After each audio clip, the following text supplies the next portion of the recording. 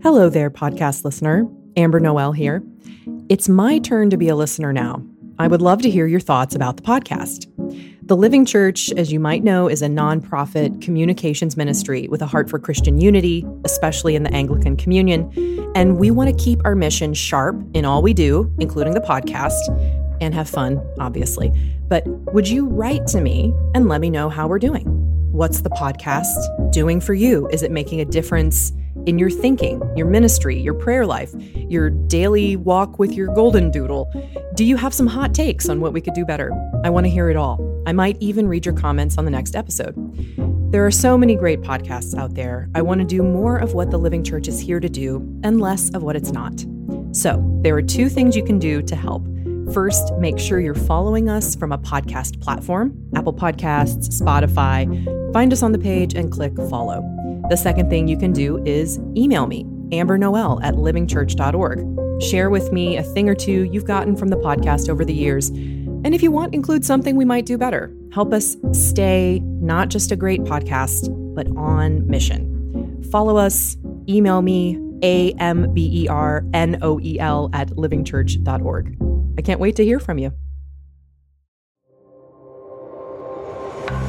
We don't even know how people are suffering until we're there with them. And even then, it can take a while for it to sink in. Out of all of these experiences that you would think would be so painful or soul crushing, and instead he had been right there with me. I can't afford my pride. What is my pride? My pride is nothing. The Living Church, serving the Episcopal Church and the Anglican Communion since 1878. Welcome to the Living Church podcast. Welcome, dear podcast listeners. This episode is airing on Maundy Thursday, a blessed Maundy Thursday, and a blessed Holy Week to you. Meditating on the Passion, on the Lord's suffering for us, we often recall times and places of other suffering in our own hearts, our lives, the lives of others. Several weeks ago, I was introduced to a woman who has seen what it's like for God to bear witness to himself in the life and sufferings of his people in profound ways across borders of nationality, religious tradition, across the lines of sinner and saint, priest and prostitute.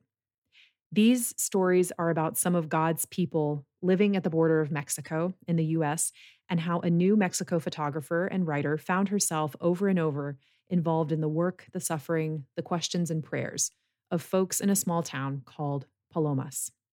These stories are also about how God works in and through the wounds of our lives as we meet very similar wounds in our neighbors. How do the marks of violence and pain and fear often become, amazingly, doors to grace? My guest is Victoria Tester. Victoria is a Third Order Franciscan and a member of St. Mark's Episcopal Church in Coleman, Texas.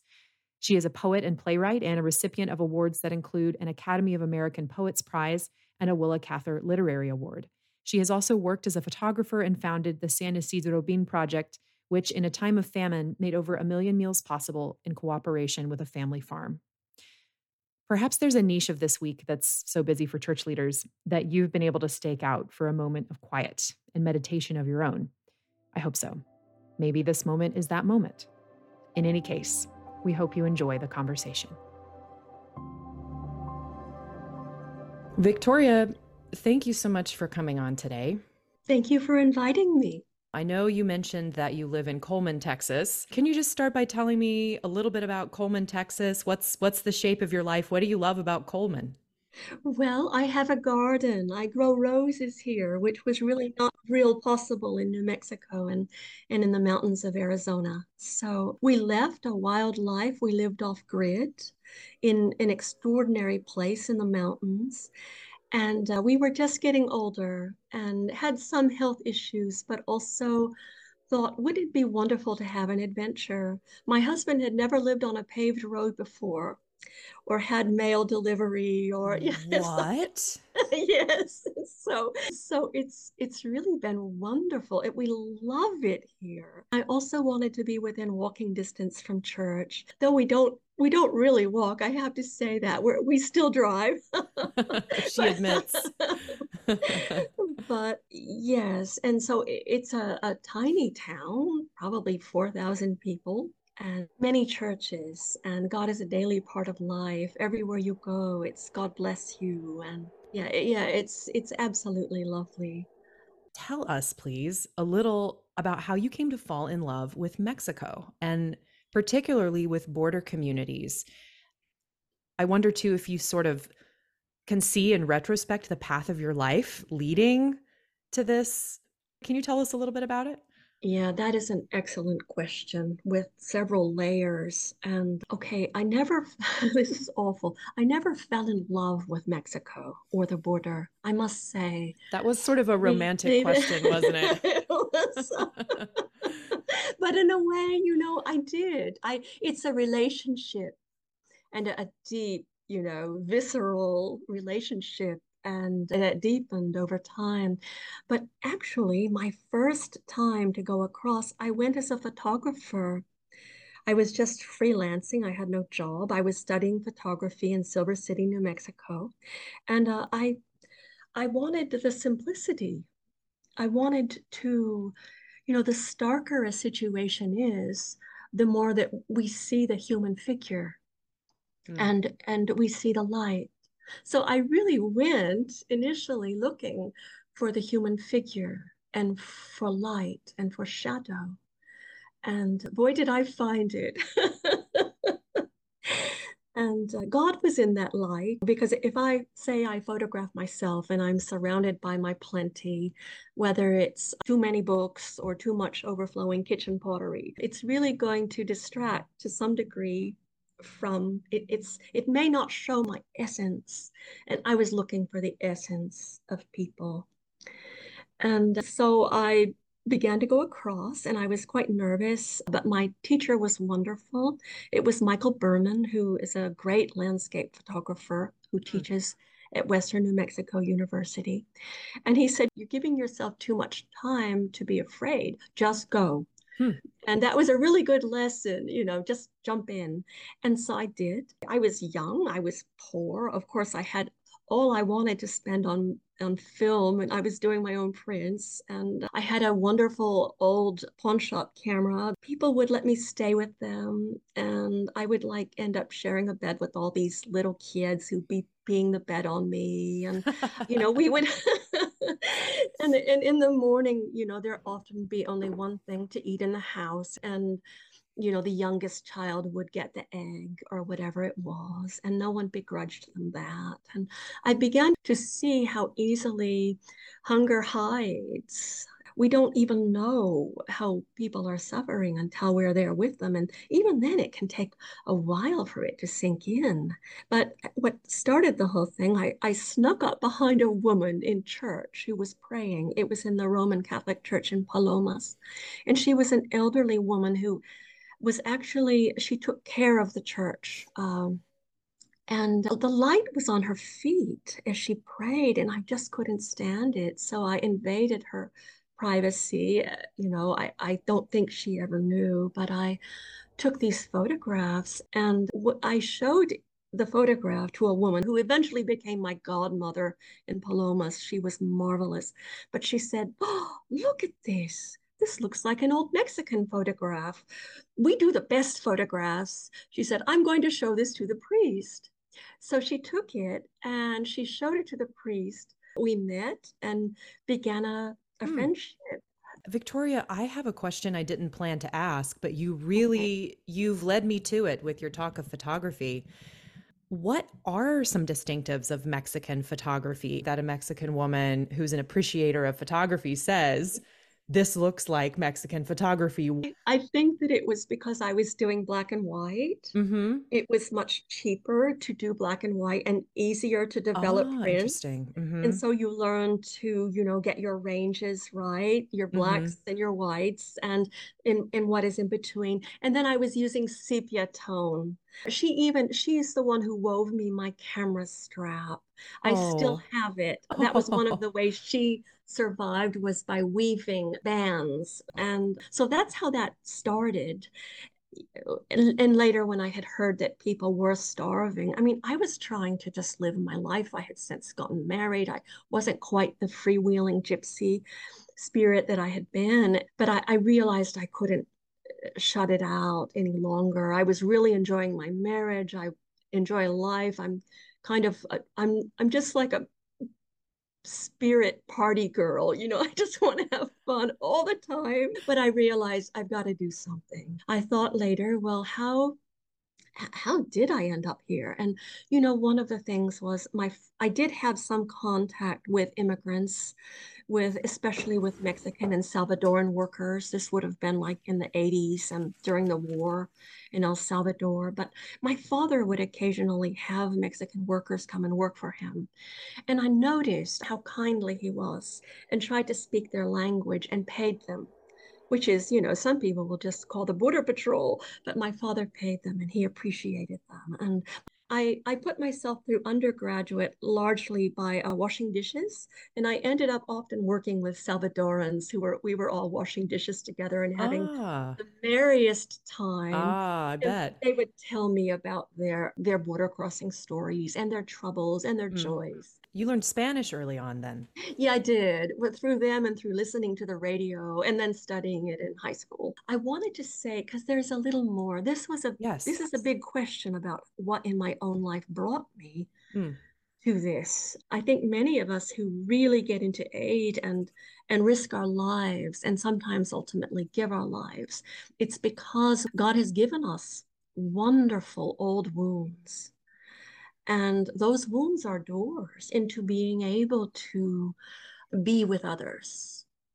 And so I can't go into real detail about it because some of the people in my family are still alive. But drug smuggling itself, which has largely ruined the border, has caused this so much violence with the attempt to control, the criminal enterprise at the border. It played a large part in ruining my own very early childhood. I had a parent in prison for a while for it. And consequently, a small part of my own childhood, we suffered. I had a coat, but it had no zipper, a little pink coat that I loved. But oh, I was so cold, or I wouldn't have school supplies. I hadn't really thought about these things because we had gone on to live a materially nice life. But what I saw was that God had specifically created out of all of these experiences that you would think would be so painful or soul crushing or humiliating. And instead, he had been right there with me because he had known that I would go and I would help children. Hmm. This was when my whole life came together. Victoria, I love your description of wounds as doors. That is so evocative. I'm wondering about your involvement in the San Isidro Bean Project, your parish in New Mexico, Holy Trinity Anglican, when you were in Silver City, started work with Diaz Farms, which was this 3-generation farm to produce and share food with the border town of Palomas in Chihuahua, which was starving at the time. There was this terrible famine. My question is, could you tell us a bit about the contours of this specific project, the specific season of aid, and how this specific moment gives us a glimpse into life on the Mexican border? I do want to say that I was also a member. I attended both churches, both the Anglican, which had began as a continuing Anglican church, and the Episcopal Good Shepherd in Silver City as well.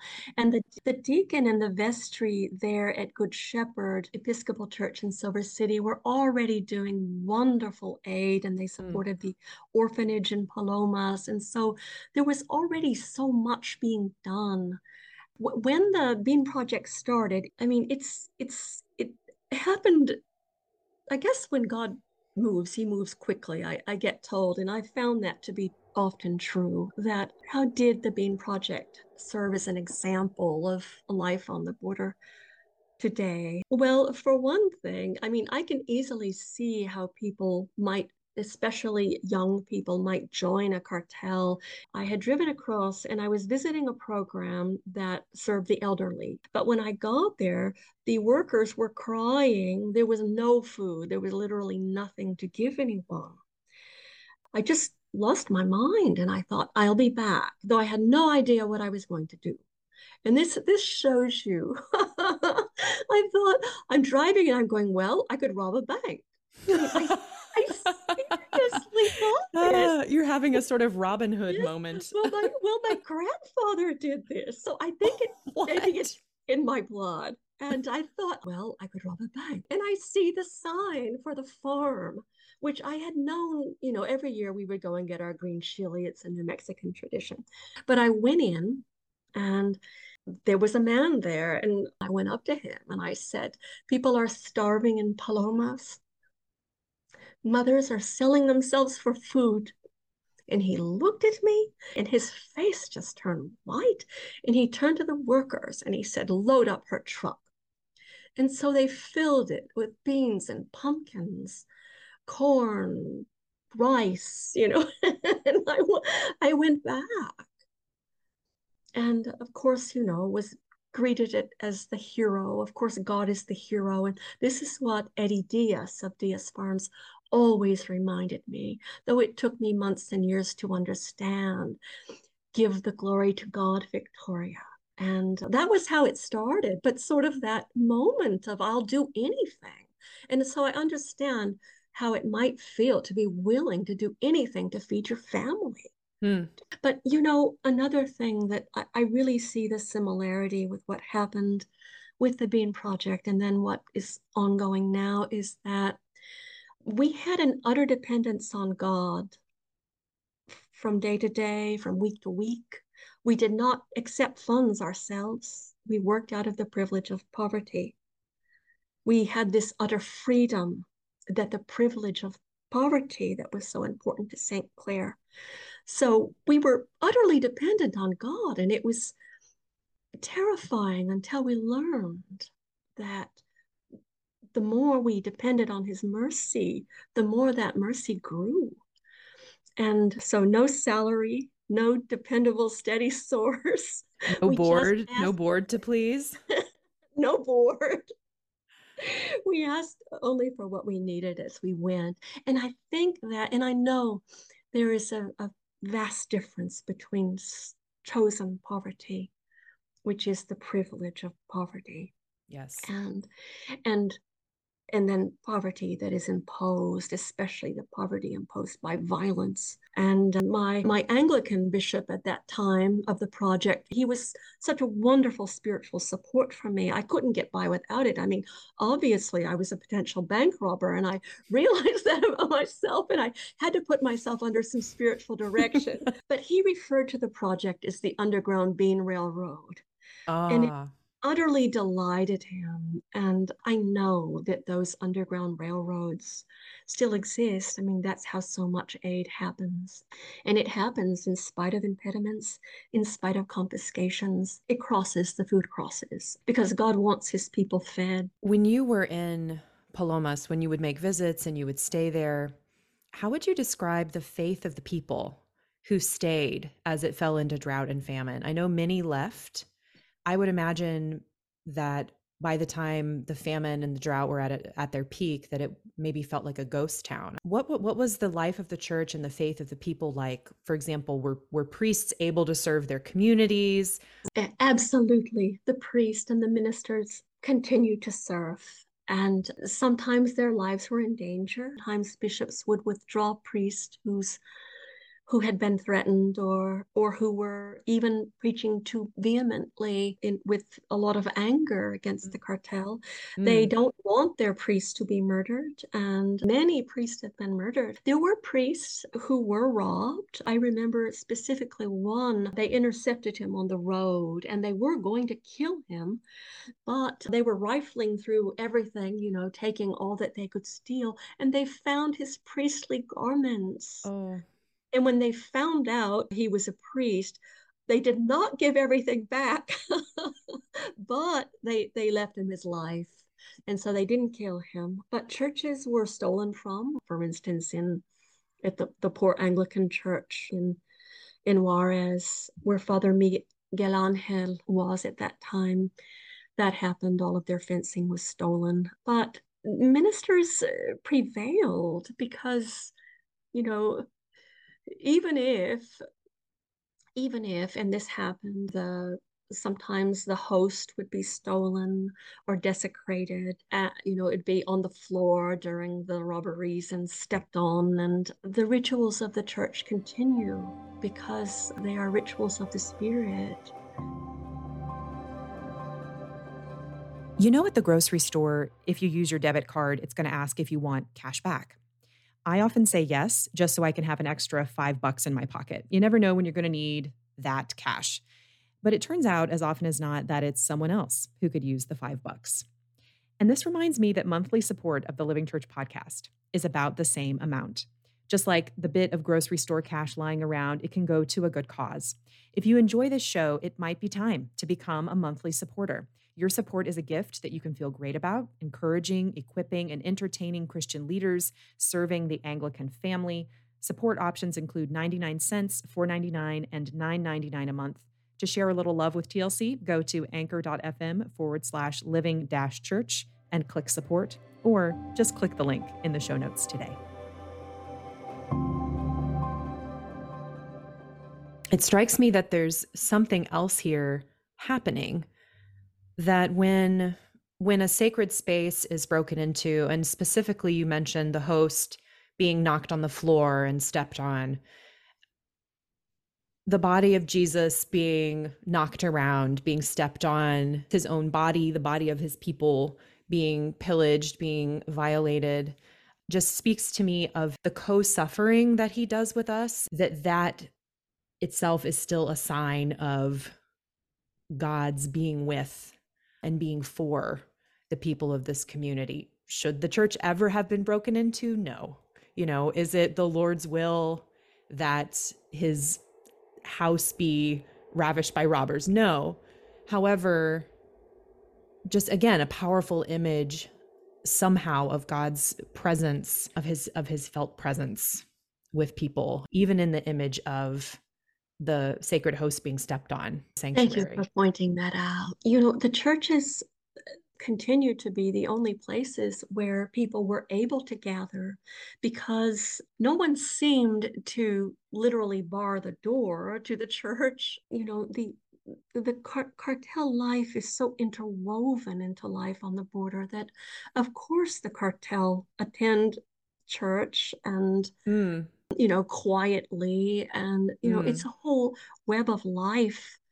But the church did seem to play a role where there was this freedom to assemble, and this freedom to go and to be ministered to, because any other sort of public activity was strictly discouraged or at best monitored by the cartel. I mean, I remember going into the cantina in Palomas, which, no woman really, especially a foreigner, is supposed to go into the cantina unless she works there. I mean, this is essentially a bar where women go around without much on, and then there are rooms, so it's a brothel as well. And I would go into the cantina during the day, and the women would generally be sitting around and embroidering and reading their novelas or watching TV. And I remember I saw that there was an altar set up across, from the bar and underneath it. And it was so beautiful. And I was just amazed, and I photographed it. And the bartender, she laughed at me. She said, "Don't be surprised. God is everywhere, even here. And we need his protection against some of these men." It was very violent, very terrible situation. But the cantina workers, I would say almost all of them attended church, and they would come in with their heads covered and barefoot, no shoes, penitent. And they would stand at the back of the church after everyone had taken their pews. And the church was generally overflowing. It was crowded. And the priest treated them very gently. But that show of faith from among the most scorned people and the love that was shown to them, to these women by the women who took care of the church, they never said, these cantina workers without saying those poor women. That's an example of how integrated God is into daily life there. That makes me think of the sacraments of the church and what you might also call the sacramentals. So any of the things like the sprinkling of holy water. I'm wondering if there's a particular instance or a story that would stand out in your memory, Victoria, about witnessing a moment when one of these sacraments or sacramentals of the church was used and it really stands out to you as a demonstration of the presence of God in that moment. I remember being present at the death of a woman. Oh, she was dying very painfully of diabetes, and her family was gathered around. They were very humble people. And I was simply there as a visitor, but I was welcomed because I was a friend of the priest. And the priest arrived, and as she was dying a very painful death, she had gone blind from her diabetes, and I guess her organs were shutting down. And yet she endured and suffered. And the priest had brought holy water, and he was there with the last rites. And I remember her saying to him, Padre, Padre, me desespero. I am beyond hope. And he said, You do not suffer alone. You are in the arms of God.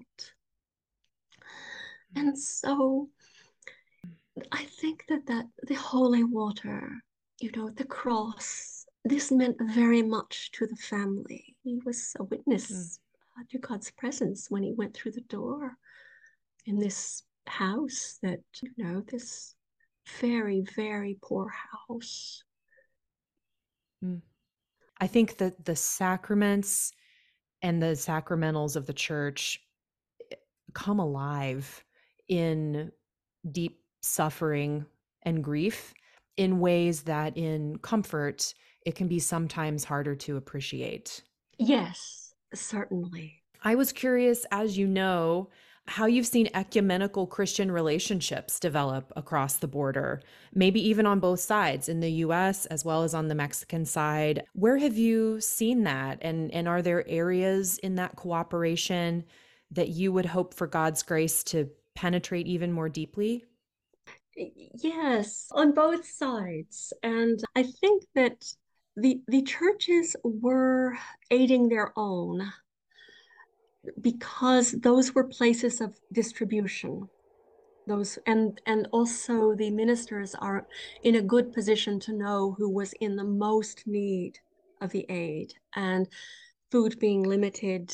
But on the other hand, part of what happened and I keep saying Palomas because it was sort of a microcosm during that time, but part of what happened was that beautifully, because the Catholic priest was able to cross, we had rented him a storage unit so that he could store beans and take them across. He also delivered beans to the Protestant orphanage. Oh, So people who might not really talk to one another, who might be uncomfortable, were all, in this together. And I would say I saw more ecumenism on the other side than I did on our own.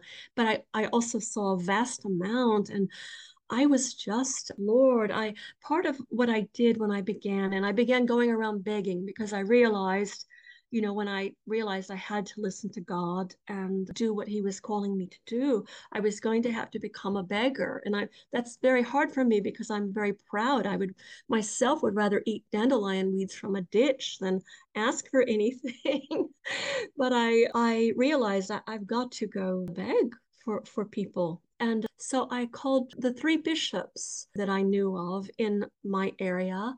And I think it would have been the Diocese of the Rio Grande, and so the Roman Catholic. No, that would have been the Episcopal, and Hmm. then the Roman Catholic as well, and then the Anglican. And all three of the bishops were enormously supportive and all had good directives. The Roman Catholic put us in touch with Catholic Charities, and so they were able to do huge flower donations and Oh, donations of other wonderful. things. And yes, and there was no, it's like, oh, don't, there was no, this food only goes to Roman Catholics, or, Uh-huh. it Right. was Territorialism. all for everyone. Yes, Hmm. yes. And then also on the US side, the Quakers got in on it, the Latter-day Saints. Oh, They wow. were extraordinary. They sewed all of these school supply bags for the children and filled them with supplies. And the different Roman Catholic groups, the Anglicans, the Baptists, the Episcopal, so many flavors of Christianity. And there was so much goodwill. It was only during the time when the Episcopal Church was splitting, and there was a question as to which side Anglican churches on the Mexico side of the border would go, that there began to be some problems with diocesan efforts on this side. And Yeah. I will not name names. And I never said a word. And this is the first time I would have ever spoken publicly about it. And it broke my heart. But yes, Mm. we absolutely have to let it be to the glory of God, not our own. It is not about going in to colonize people, to make our church look like the one that's doing more, or that has grown, or you know yes, your church may grow physically, but have you really grown? Yeah, that is a question. So That's a legitimate question. yeah, it was utterly beautiful. And just, I accuse myself, it brought me to tears. I had such a grudge against a Roman Catholic priest in Silver City for years, because he had gotten mad at a priest on the other side who I considered very long suffering. And so I got so angry. And, he was drinking coffee from a silver tea set, and I criticized that. And I, Mm. basically got thrown out of his office. And so for years I didn't like him, but I knew when I went back to beg, I'm going to have to go there. I can't afford my pride. What is my pride? My pride is nothing. So I went, and he gave me the most gracious welcome, and ended up renting us an office at the border and putting me on their Catholic television, and allowing me to deliver, an appeal instead of the homily that he would do. And I just wept. Eventually, he went to Palomas himself and handed out food from the back of a truck. And I Wow. just cried and cried, because my heart had just decided who he was. And that was what I was stuck with. And when we do Mm-hmm. that, we close down our love of God and God's ability to reach us. Mm. This reminds me, Victoria, of I had several Christian leaders on the podcast a couple weeks ago talking about forgiveness and different aspects of forgiveness.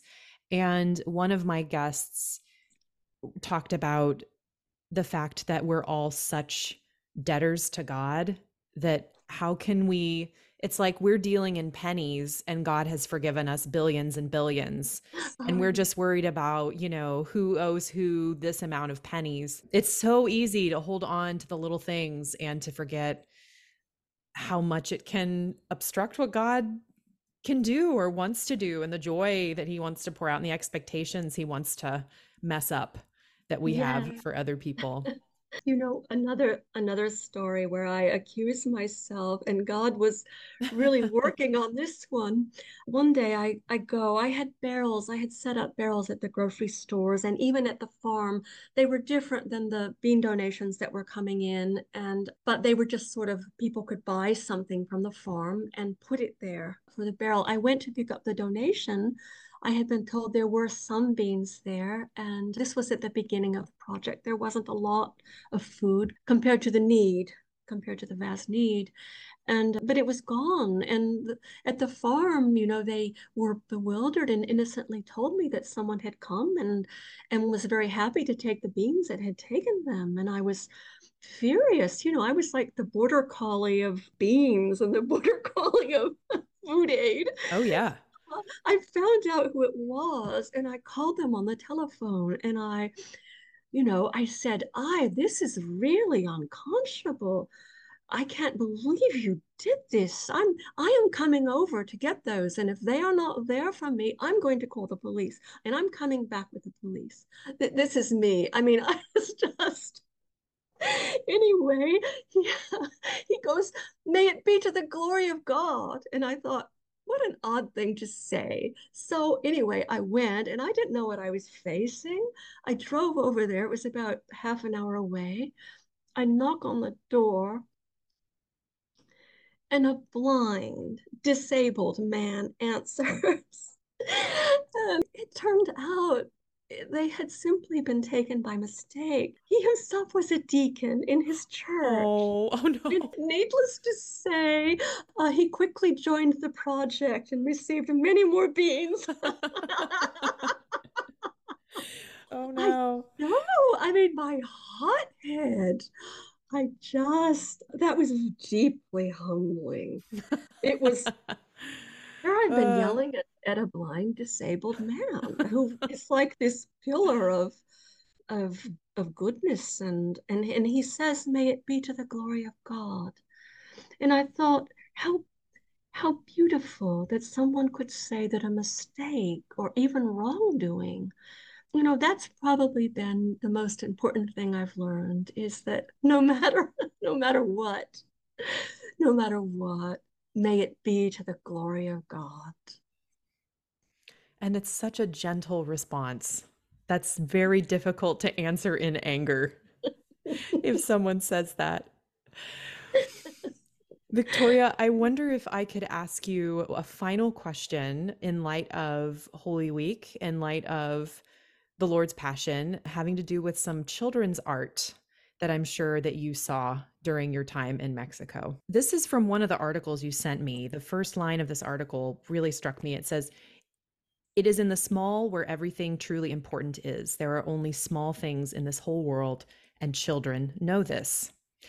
And it stuck out to me because in some of the information you sent me about the San Isidro Bean Project, children's drawings were part of the PowerPoint. You worked in a ministry, an associated ministry called Casa de Soles for children whose parents have been murdered or imprisoned. And, you have kids, you give them a box of Crayolas and they'll draw pictures and they'll say what's on their hearts and on their minds. I'm recalling that many of these pictures were drawings of Jesus on the cross, Jesus and the Virgin Mary. I wonder, Victoria, is there a drawing, a children's drawing that sticks out in your memory in which a child was sort of putting under the cross their own prayers, their own thoughts? Is there an instance of this that stands out to you? One of the things that I did when I would go in to work with ministers is donate art supplies so that the children could draw their prayers.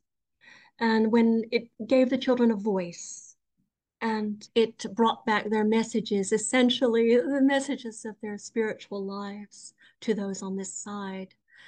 And yes, many of them did have the images of Christ on the cross. And so their prayer, obviously for them, this was about prayer. This was how they saw, how they visualized their prayer. And it's hard to choose one. The messages are so poignant, that I remember, may there be no more violence. And one, may the food and water not run out. That one's very hard. Hmm.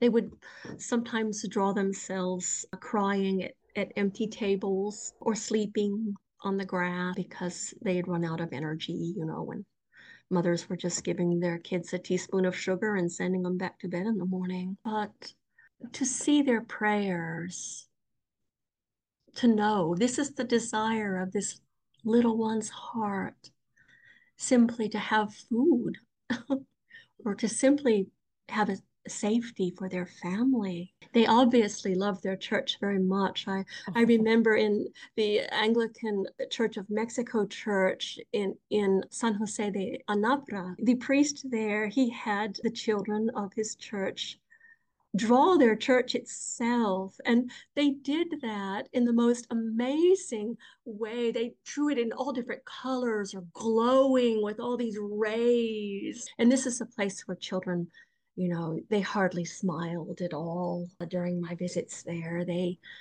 You just didn't see smiles on children much anymore, but they did smile as they did this art. So they need school supplies for Sunday school. Every church does. I mean, generally there's one bowl of broken crayons and then paper that's somehow scrounged from somewhere. But they need Sunday school supplies. Here I am. I can't resist a perk. No, please do. That's what I mean about the small things. I think we go in and we go, well, I'm going to build a building, or I'm going to do this big project. But it is in the small things, such as boxes of crayons, manila paper. But we're all called, and any of us who are called can do it. I mean, I'm the proof that if God can use me, he can use anyone. And if we proceed with love, if we proceed with his love, that love just grows. Victoria, it has been such a joy. Thank you so much for coming on the show and sharing with us. Thank you for having me. Thanks for tuning into the Living Church podcast today, a ministry of the Living Church Institute. If you enjoy this show, would you consider becoming a monthly supporter of the Living Church podcast? Go to anchor.fm/living-church and click support, or just click the link in the show notes today. What does it mean and what does it not mean to refer to God in the feminine? Is it pastorally permissible ever to pray to God as mother? And are evangelicals starting to be really into the Virgin Mary? In 2 weeks, theologian Amy Peeler will join us along with fellow theologian Wesley Hill to discuss Amy's new book, Women and the Gender of God.